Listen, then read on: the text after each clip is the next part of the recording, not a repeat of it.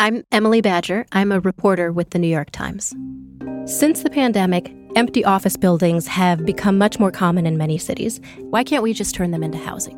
It's actually a really complicated question.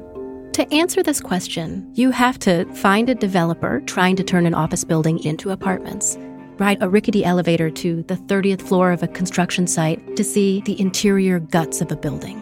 Finds an expert in incandescent light bulbs who can explain to you how they fundamentally change office buildings.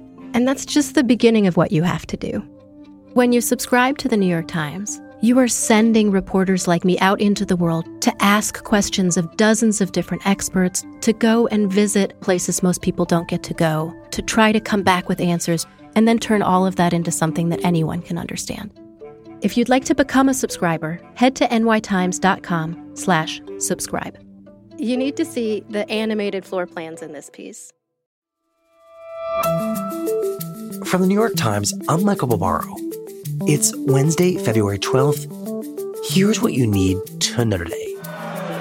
Let me take this opportunity to thank the people of New Hampshire for a great victory tonight.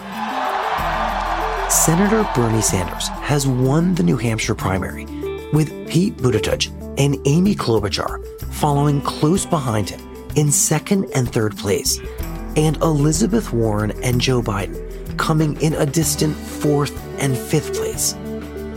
Those results raised questions about how much longer both Biden and Warren, one-time frontrunners, can afford to continue their campaigns. In a speech from South Carolina, Biden said he would press on with his candidacy. Tonight, though, we just heard from the first two of 50 states. Two of them. Not all the nation, not half the nation, not a quarter of the nation, not 10%. Two. Now, where I come from, that's the opening bell, not the closing bell. And the fight to end Donald Trump. And 4 federal prosecutors have withdrawn from the case of Roger Stone, a longtime friend and advisor of President Trump, after senior officials at the Justice Department recommended a more lenient prison sentence for Stone. Stone was convicted last fall of trying to obstruct a congressional investigation into Russian meddling in the 2016 election, a conviction for which prosecutors had originally sought a 7 to 9 year sentence. But in a surprise filing on Tuesday afternoon, the Department of Justice called that recommendation excessive, prompting the prosecutors to leave the case in protest.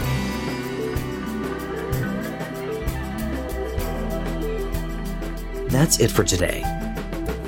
I'm Michael Barbaro. See you tomorrow.